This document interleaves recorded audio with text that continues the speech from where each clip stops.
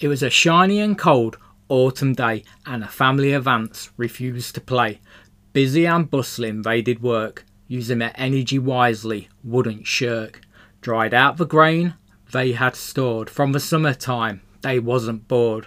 Busy as the bees, making them look slow. This ant family knew you reap what you sow. So their pantry was packed, overflowing, ready now that nature was slowing. Frosty and chilly, the weather did bite, food now scarce, causing a fright.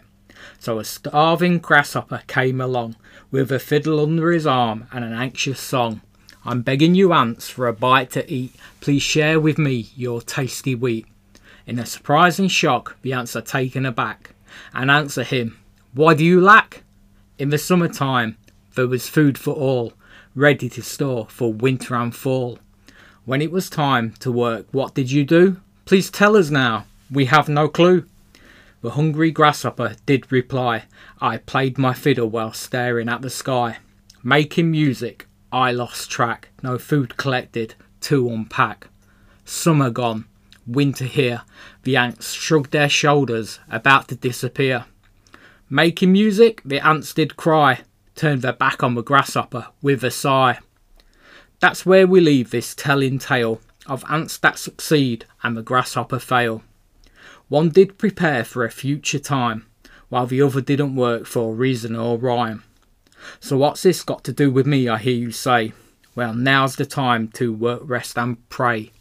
Looking to Jesus, in him dressed, ready for that final day, sins confessed. Opening up to Jesus, to him going straight, leaving out man's ears, they only frustrate. Have you been to Jesus for the cleansing power? Are you fully trusting in his grace this present hour? Are you walking daily by the Saviour's side? Do you rest each moment in the crucified? When the bridegroom cometh, will your robes be white? Will your soul be ready for the mansions bright? With this list of questions I do ask, will you get to know Jesus or think it's a thankless task? The answer? Well, I have no clue.